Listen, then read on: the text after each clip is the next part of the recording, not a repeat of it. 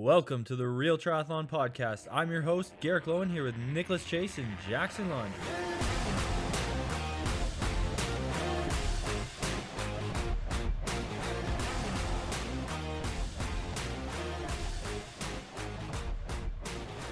Welcome to the Real Triathlon Podcast. We have myself and Jackson Laundry today. Gerald, or Garrick, as his real legal name is, could not make it tonight.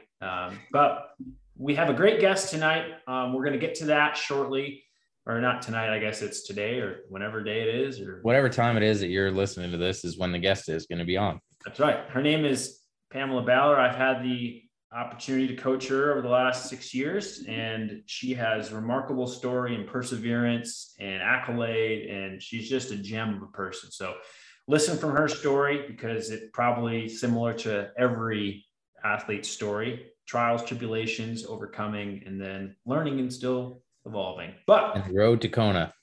So in other news, before we jump into the episode, Jackson did crash at camp here in St. George the last day. Unfortunately, he's broke his thumb and had to have corrective surgery. And they also accidentally attached his butt cheeks to his face, which is why he looks so plump in the cheeks right now. Good one. Accidentally. Yeah. Anyway, Well, yeah, that's the story.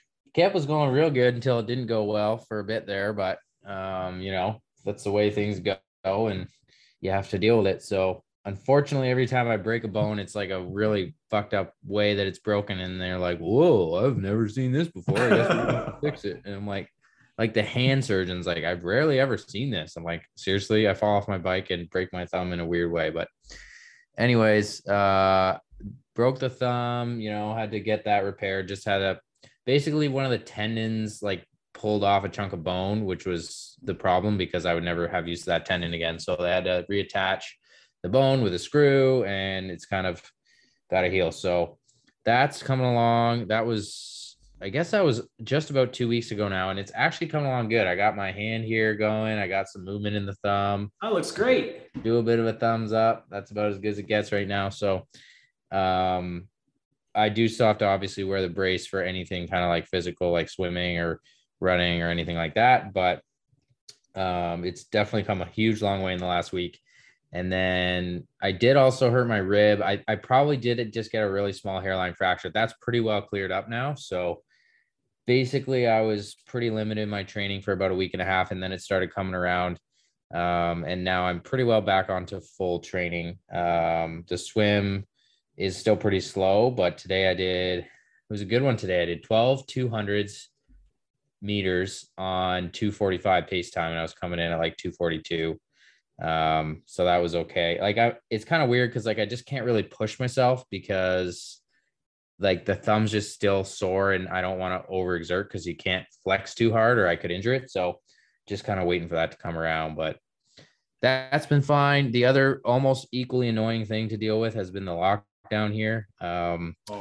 We've been driving. We've got a private pool that a friend of ours has been very kind to let us use. It's about an hour and 5 minutes drive, hour and 10. So we've been going there. And then we've had a few swims in Milton. We've gotten an exemption for pro athletes. So that's about 45 minutes, except on the way home, it's like an hour because it's rush hour. So we've been getting about 3 or 4 swims a weekend. And then thank goodness pools open up really soon here on January 31st. So we'll be back to normal swimming. Everything will be great. We'll be ripping it. But well, I've been busy going to surgeries and whatnot, getting this done. Nick's been just pumping out organization for the team, getting photos figured out, putting videos together, getting sponsors lined up, and, making himself busy that way. So anything exciting to let people know on, or what's that? What do you got? I said, what do you got? Anything exciting to happen? Yeah, I ended up running a fast half marathon and a tough hilly course. I went 1:12. That was PR for me on that course. That was great. So I'm feeling good about my running legs this season. I finished off our last proposals and our last meetings, or should be within the next couple of weeks for the team to finalize our team commitments and our team partnerships. So that's really going to take a lot of load off my shoulders.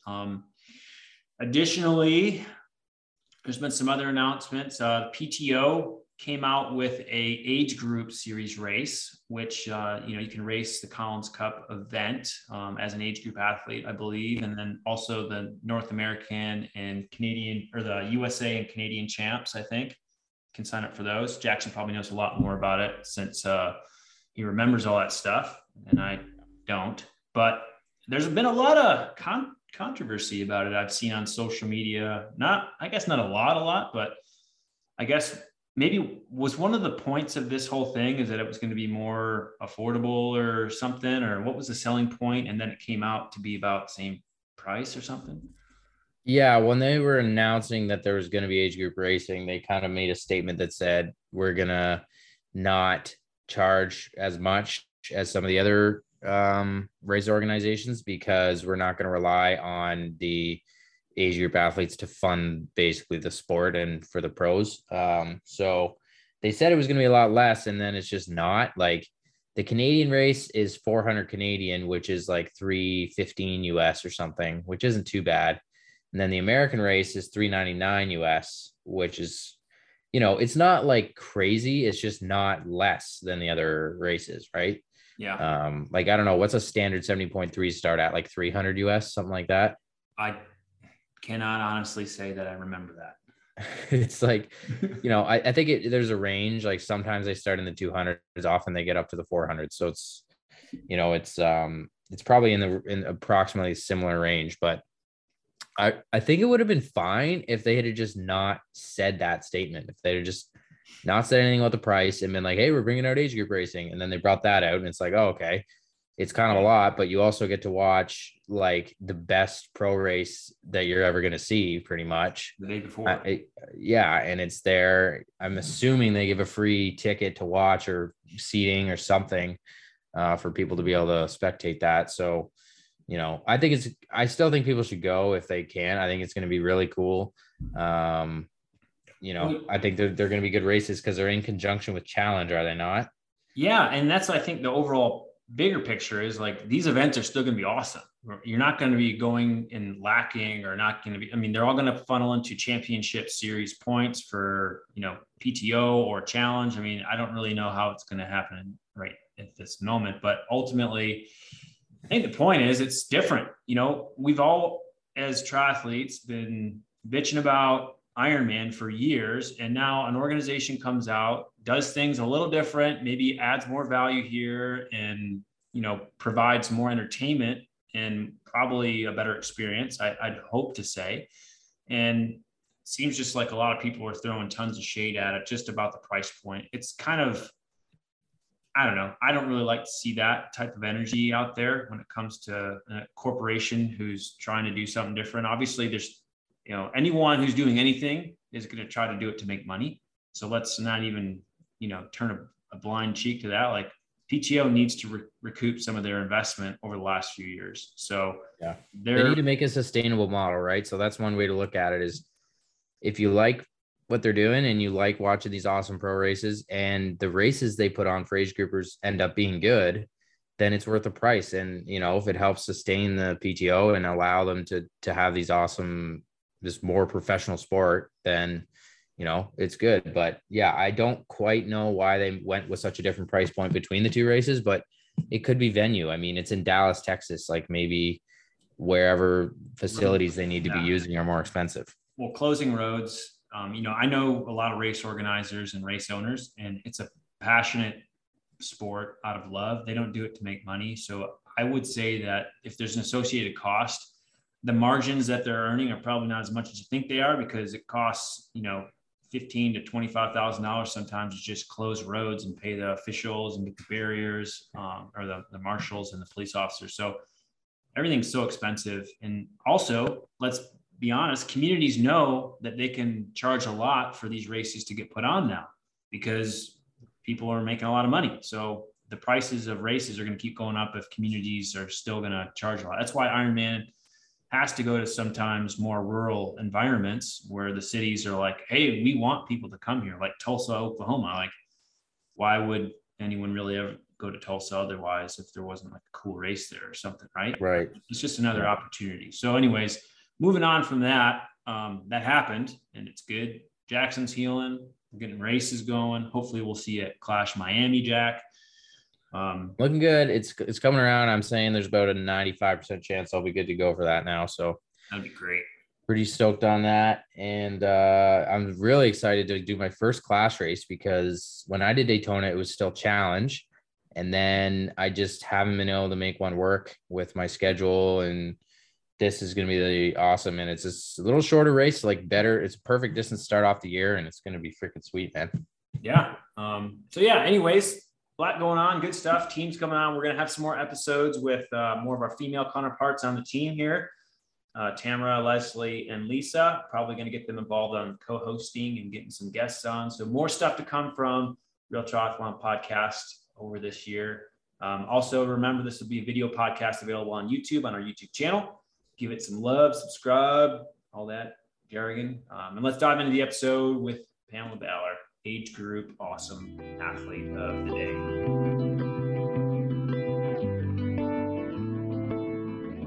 Welcome back to the show. We are here with a very, very near and dear person to my heart. Jackson Laundry is not that person. It is Pam Ballard.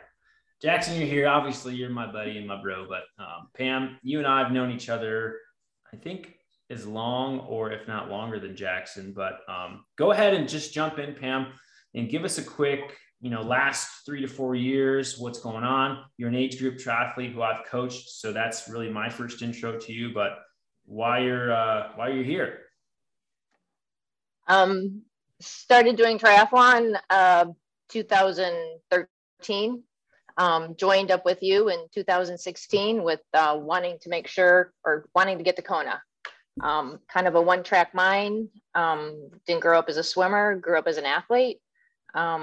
Just started fresh biking and swimming back then, and you've been kind of, as I always say, weaving and bobbing and trying to get me healthy to show up at a race and hopefully get that top spot, because in my age group of 60, you're only way you're going to Kona is if you come in first. Absolutely. And when I had initially started working with you, it was back when I lived in Tampa Bay, and you've lived in Clearwater this whole time. And we used to have a lot of one-on-one, saw you a lot, worked on, technique, all that stuff. But since I've moved to Utah, we've still seen each other a couple times a year at races, but doing this all remotely. And I think working with you in person has made this partnership still pretty fruitful and given you the opportunity to grow. But some of the things I want to highlight about your personality before we go any further is I use you as an example of hardworking, dedication, letting nothing get in between you and your outcome. I tell everyone about that drive that you have and what it takes to get there, because, having worked with you, I know your habits of work. You're a night owl, you struggle with sleep. We've done everything we can to try to get you to sleep more than 4 to 5 hours a night. You're a workaholic completely. Like you were on your own business and you got hired on full time with I think you're an architect, industrial architect. Do fabrication drawings. So your work is very meticulous, of course. And you have a lot of deadlines and stress, but then you're always doing so much damn yard work. You're always, I was good. My bike ride was hard, but then I spent 4 hours doing yard work. I'm like, gosh, dang it. She's always working so hard. Jackson, you could probably relate. You're always building down gazebos and stuff. And it sounds like my wife. She's always just trying to take on everything around the house, the yard. But yeah, the sleep, tackling, I think, a lot of age groupers find a way to do it on less sleep. And a lot of it is like, there's just not enough time in a day when you got a full-time job, plus, house, plus training, plus everything. So that's pretty impressive. But definitely if you're a night owl, then you're a little bit opposite of Nick, who likes to be up pretty early. But I'd love to hear a little, since 2016 is actually closer to 6 years, Nick, that you guys have been working together. Yeah. And how did you get from going into the sport to like finding Nick and kind of trying to take it more seriously and go to Kona? Found a group of people in the Clearwater area just first running. But they also did some group coaching for triathlon. And for some, I remember way back when triathlon, watching Ironman World Championships on NBC and seeing some of it going like, wow, wouldn't that be great? You just kind of tuck that in the back of your head. But it was moving to Clearwater, finding this group to run with, and knowing that they did triathlon training. It wasn't until my mom passed that I got a hold of her 25-year-old Trek aluminum bike and said, oh, I can do a triathlon now because I have a bike. Right. And my kids were swimmers. I sat on a pool deck. I never swam. So I did apologize to them after taking my first trip to the pool and barely making it across the pool and just like not being able to breathe. So it's been a long road.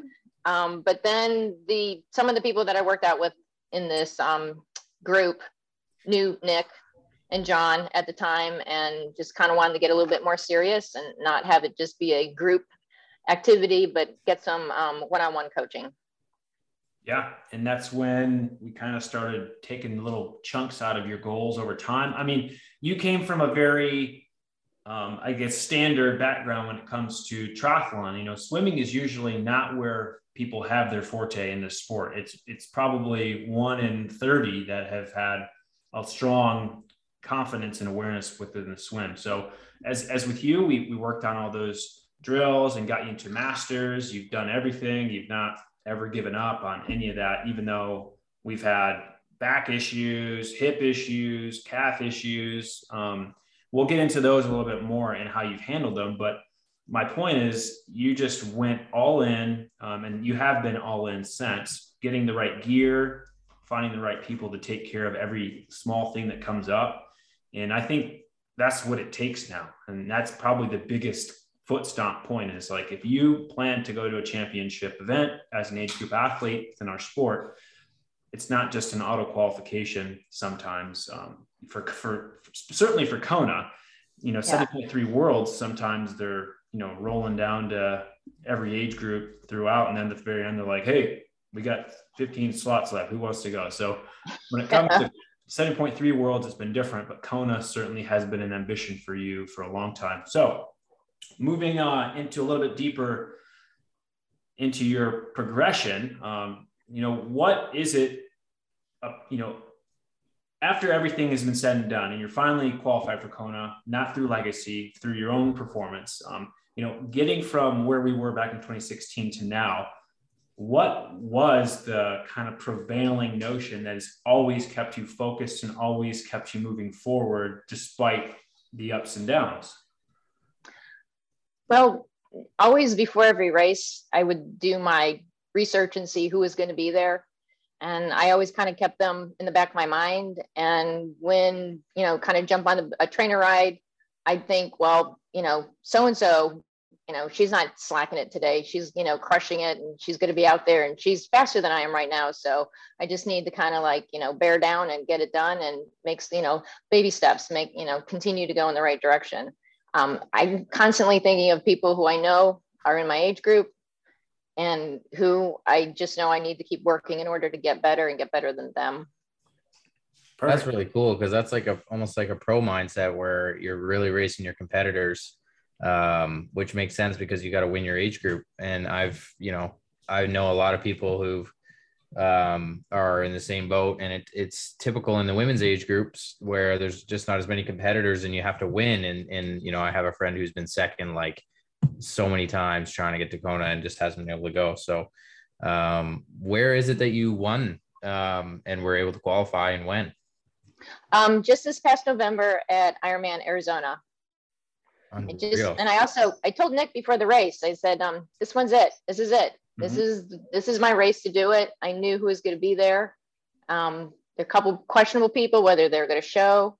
And it was just, I had a good year where I kept all the niggles and the injuries to a minimum, just kept kind of every day, just making tiny little advances and had some good runs. I mean, that's been the difficult part is being able to run when you get older, it's just so much harder, but said it was going to be that was going to be my race. And it was. What about picking the right races? We've always you've raced quite a bit throughout the season. Sometimes, 3 or 4 Ironmans are just no big deal for you throughout the season. How are you picking races, and did it make sense for you to back off on some or go more all in on others, and kind of how'd that strategy look? Well, I wanted to try and be able to group 2 races at a time with a little bit of time in between, and using the fitness from the first race going into the second, because the builds are so tough. They just take so much out of you. So wanted to be able to benefit from the build.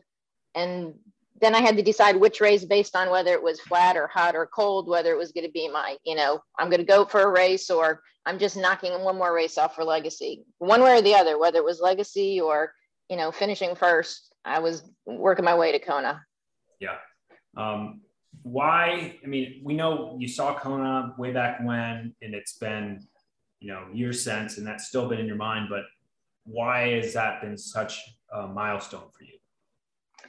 It's kind of the top of the sport. It's where the finish is. I've been visualizing going to Kona for this entire time. Kind of ticked off as I'm trying to get through a workout, and I just keep thinking, this is going to get me where I want to be. And, then I start, just kind of motivates me to keep going. Jackson, you got a question? I don't know if I cut you off. Yeah. So that's a lot of people's dream really in the sport, and that's what keeps a lot of people in it, for sure. So 2 questions. One, I guess if you qualify in November, you're probably going to Kona in October. Is that right? Yes.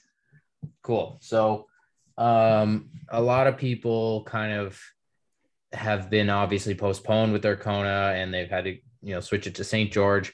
Do you feel that for you really want to go to Kona, or if the World Championship ends up being somewhere else or they have to postpone it, would that be a huge disappointment for you?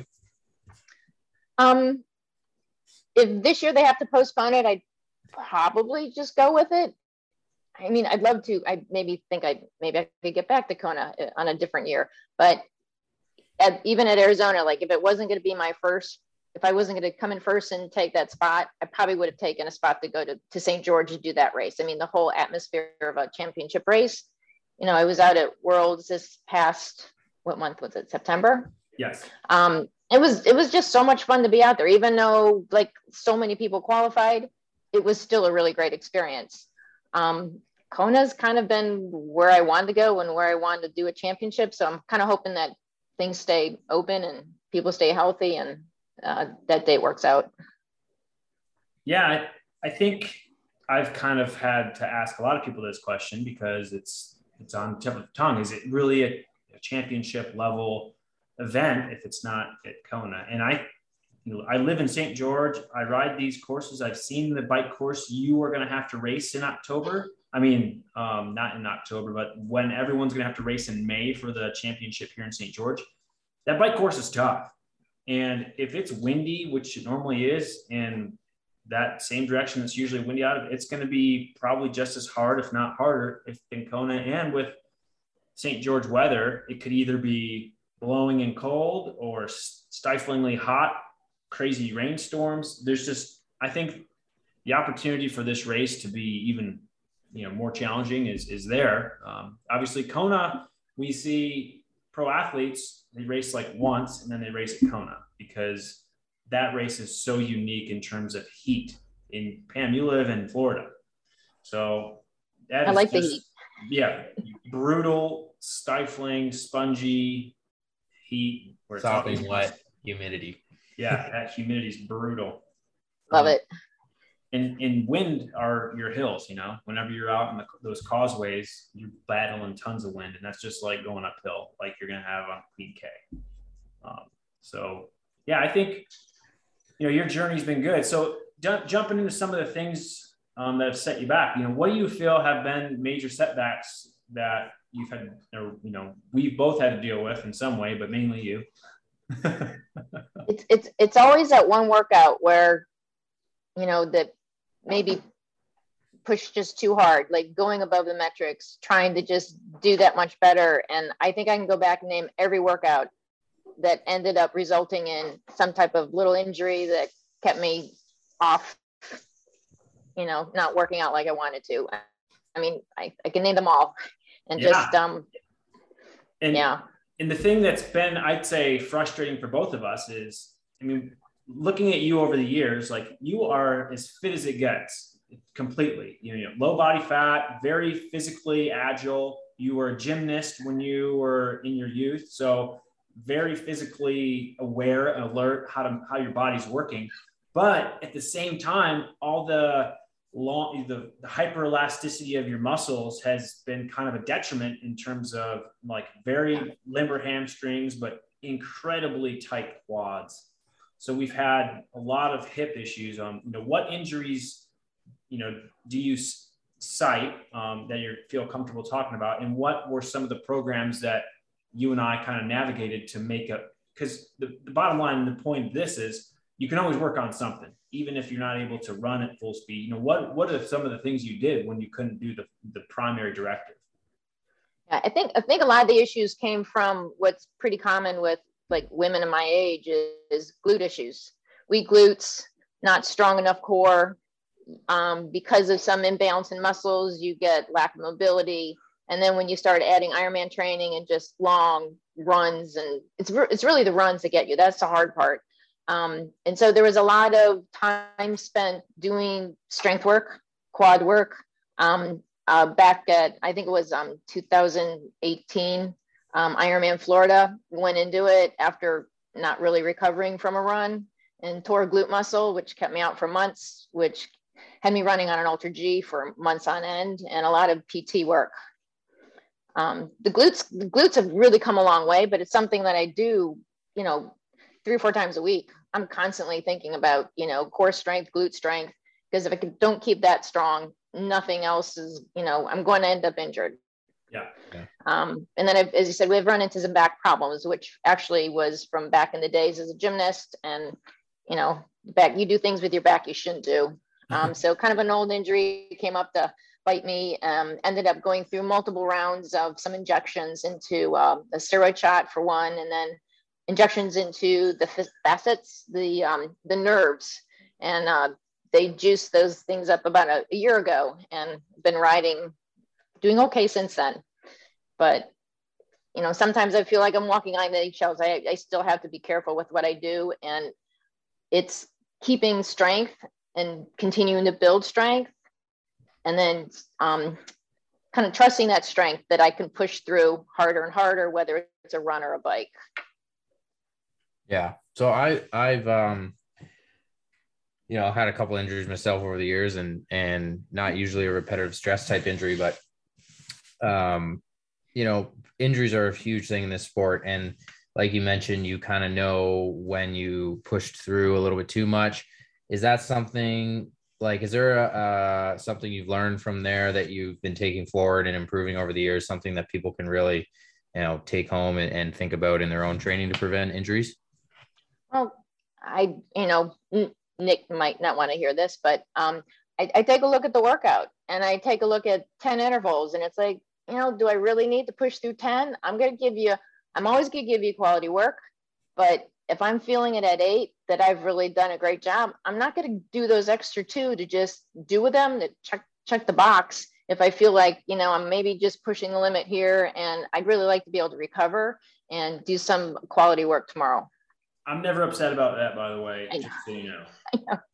I do that a lot. Always want you to listen to your body. Yeah, that's a great,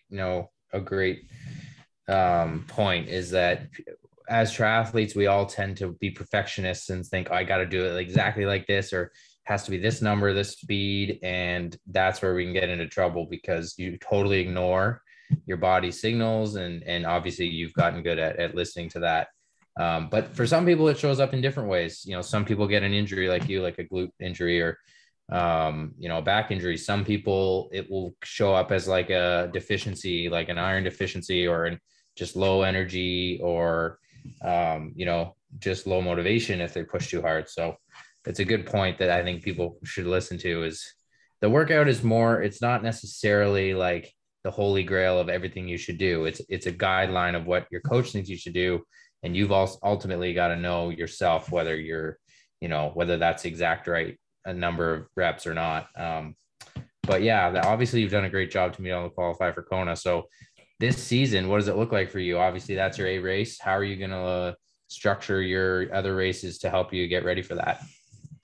Yeah, I had some other Ironmans on board just because I was going for legacy if I couldn't get to Kona otherwise. So opted to do no other full Ironmans this year. Gonna probably pick up a 70.3 in the summer, do St. Anthony's this spring, and maybe some local stuff. Oh, cool.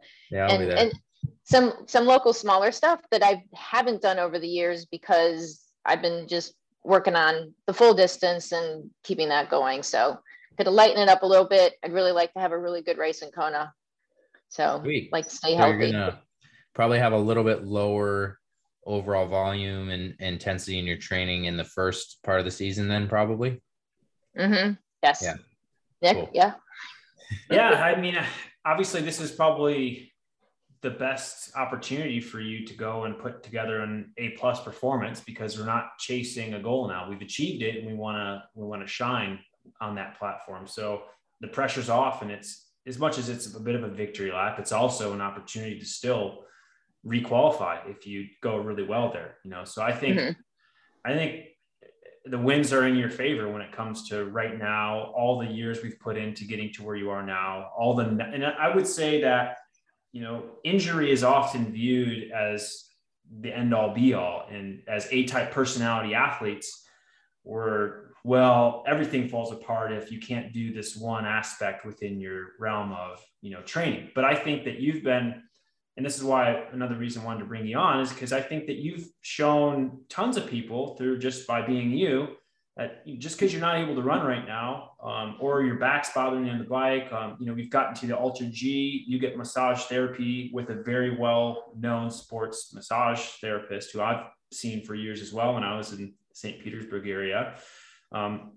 We've kind of explored, we've left no stone unturned when it comes to keeping your body tuned, your mind fresh, and you've never really just fallen apart when you've not been able to do something. You've been like, well, let's pack our shit in a different way and let's organize it with a different outcome, and let's keep training to keep your body going. But anyways, you've just become very smart over the years in terms of, and I have too. I mean, I've been learning more about the female reproductive system, and over the age of 45 and, Stacey Sims, all that stuff. I've been just learning how to work with postmenopausal women. And I think it's valuable. Like the knowledge I've been able to come across working with you has shed a lot of light on items of training and physiology that I really admire. So when it comes to that aspect, obviously, since you're living it, what did you find training wise benefited you more, rather than injuring you, but still, taking a different pathway, but also getting a good outcome? I think, last year, or, there's such a difference between 2016 and my training year last year, and where we focused on, I think, more quality stuff, high intensity training, added some, more strength training, just trying to get more sleep. That damn Oura ring. Yeah, I'm good. Hey, I know when I don't sleep, but it's still telling me every night I barely sleep. Yeah. I'm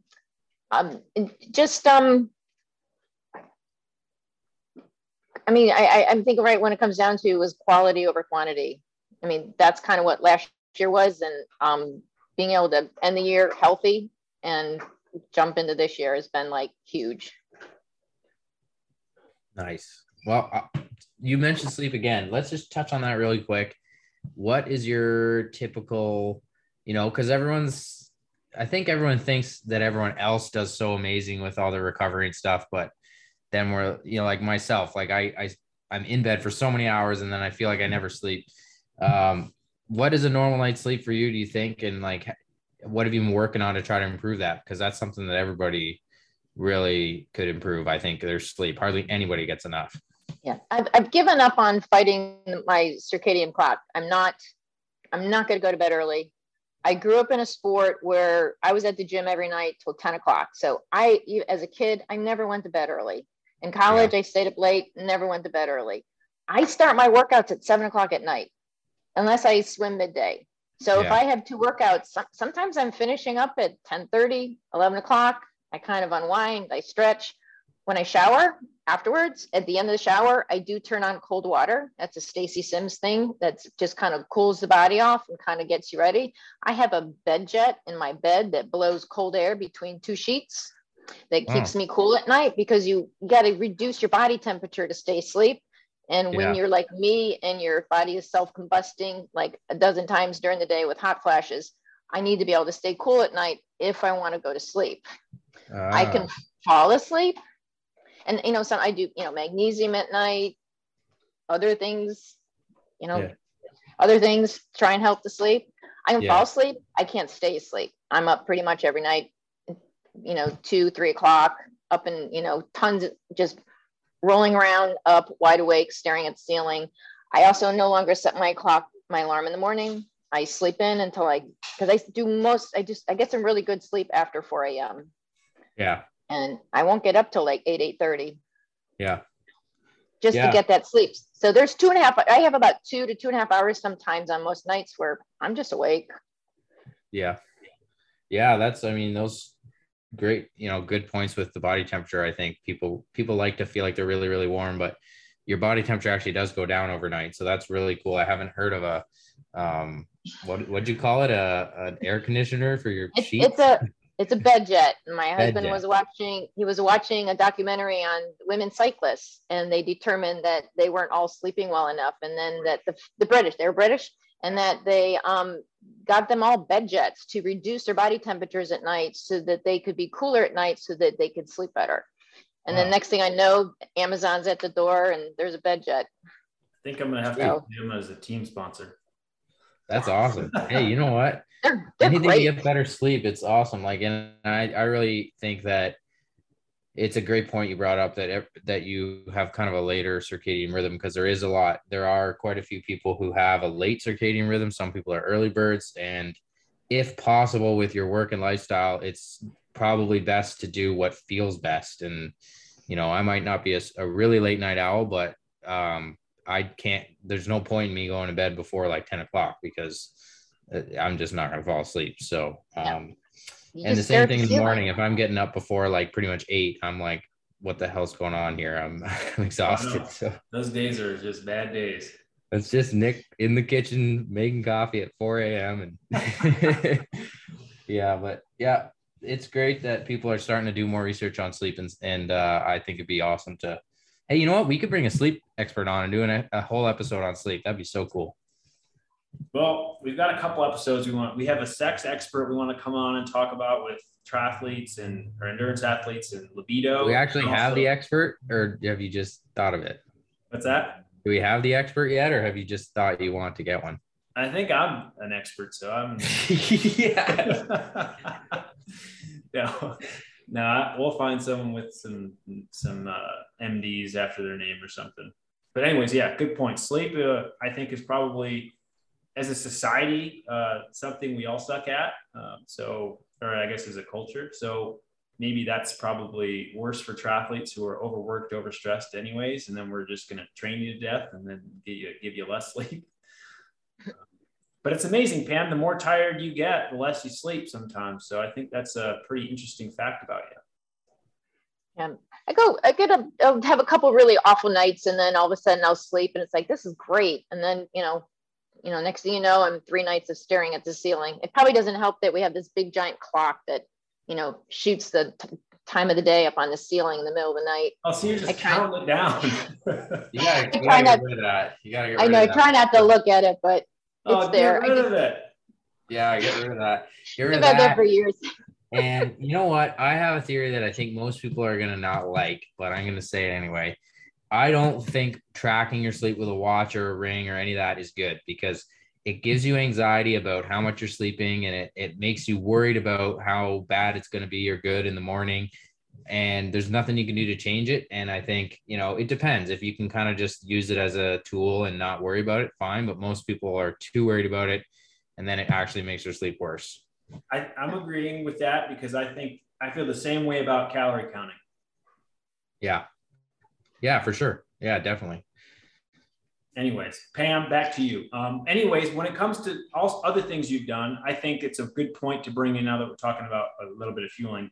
Have you adjusted your fueling for anything that you're doing now versus when you were, younger? Like, I know we're putting a lot more protein in you for sure, but anything else? Really boosting the protein. Since the body doesn't use it like it used to, it just doesn't use as much as you take in. So you have to take in a ton. I've kind of gone the Stacy Sims route where I try and keep a lot of my hydration in the bottle and food in my pockets. I do like to eat food on the bike. The run is like a smorgasbord. I just you eat like everything. Peanut butter jelly sandwiches all day long. Peanut butter jelly sandwiches and those little potatoes. And you put some olive oil on it and some bay salt. Those are really good, like after the first half of the bike. And then you can, that's salty, salty flavor is great. So, food, a lot of food. I like to eat a lot of food on the bike.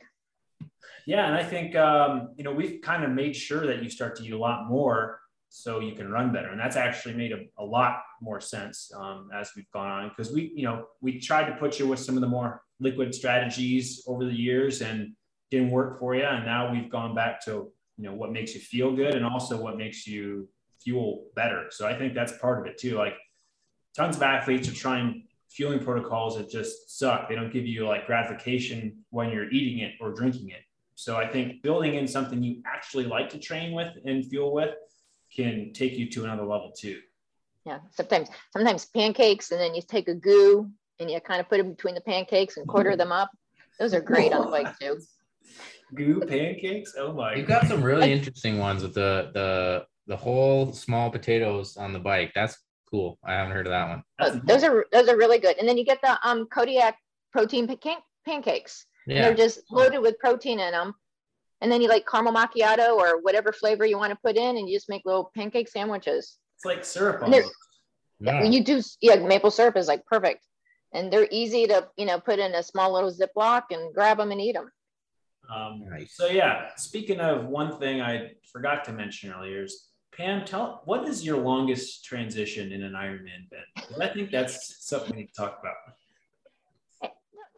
They're long in 70.3s because I do Ironman transitions when I do 70.3s. Even your Ironman transitions are a little bit long. I never really track those. They're not very, they're your husband knows. Yeah, I know. I hear it after every race. Why did I take that long in transition? Weren't we talking like up to 12 minutes or something here? I don't think I've ever been that long. Scott, have I ever had a 12-minute transition? Yes. No, I haven't. No, I haven't. I think I remember. We'll have to look it up and put a follow-up in the outro of what it was. Yeah. I don't think that long. Something would have been really wrong for it to be that long. 8 minutes, maybe. All right. Well, that's not bad for Ironman. Okay. But I think maybe it was a 70.3 that I was like, what the hell is she doing in there? It was a 70.3. It had been a few years, and I couldn't do anything to get my hat on, my running bib. I mean, it was a mess. Yeah.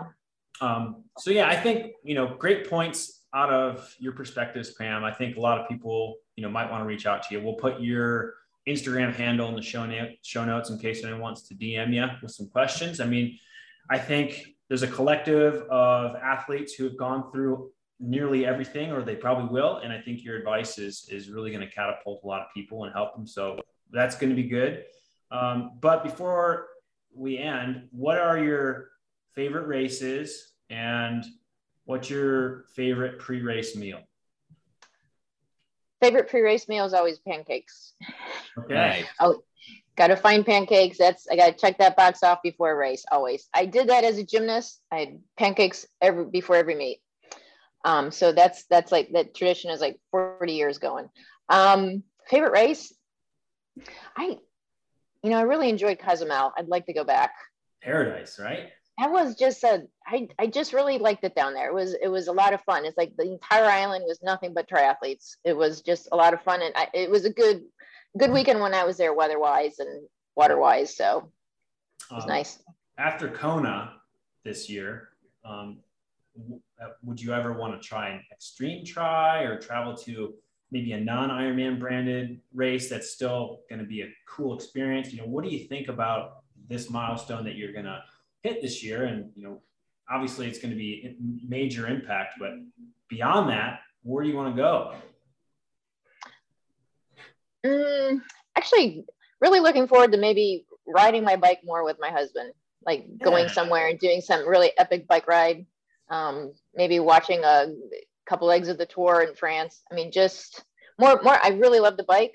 I'm not sure about from a racing standpoint, though. I still want to keep racing. It would just nice to have the pressure off, or just whatever happens. But definitely want to do a little more biking in a lot of different areas. I just had an athlete go to Girona and do this massive bike tour all through there. And the pictures she said it was the best bike tour she's ever done. So put that one on your list. Yeah. I don't know anybody who hasn't gone on some like bike tour that hasn't come back and said, oh, that was amazing. Yeah. They all say, yep. Another thing I want to highlight too, Scott, your husband, he has been probably one of the best supporting husbands I think I've ever come into contact with. Not only is he, go ahead and race, but he books the trips immediately. He gets the transportation taken care of. He doesn't go to every single race, but he goes to tons of them. And him and I always text him back and forth when you're racing the whole time, and he's putting updates. So it takes a strong support partner to get through what you've gone through.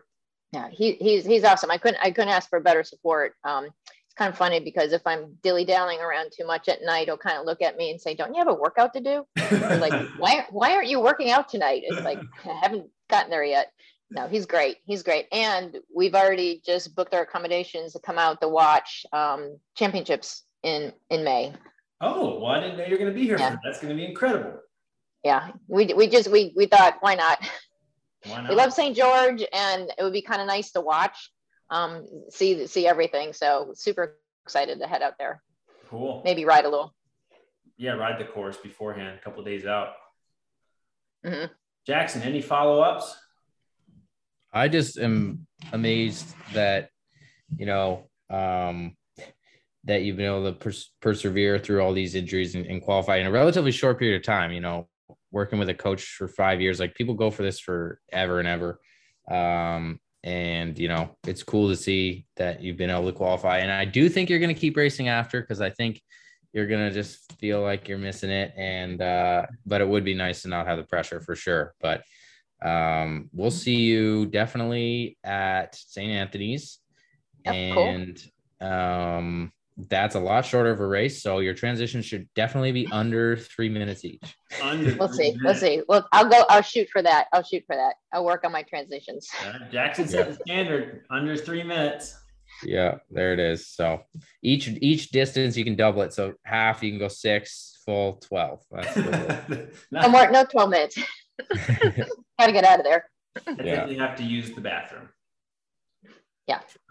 But yeah, anyways, thanks, Pam, for coming on. I think it's been great to give your perspective to athletes who are in your shoes and trying to do what you've done, and to hear that it's possible within a period of time and with a good, support system is pretty great to hear. I mean, it's a story I certainly wanted to tell. So thanks for coming on. Thanks for having me, Nick. All right. Thanks. And Nick also, thanks for getting me there. You're part of this whole picture here, and super excited to have a good year of training and do well. Absolutely. It's been an honor to be part of any athlete's journey. And of course, when I get to learn, and obviously we all become a little bit more like family when it's been this long. So of course you had to do all the hard work. You had to go through, it cost you a lot more money to pursue this dream. So it's a privilege just to be on board. So anyways, thanks for that, Pam. Appreciate it. And we'll see you real soon. Sounds good. Thanks, guys. Thanks. Yeah.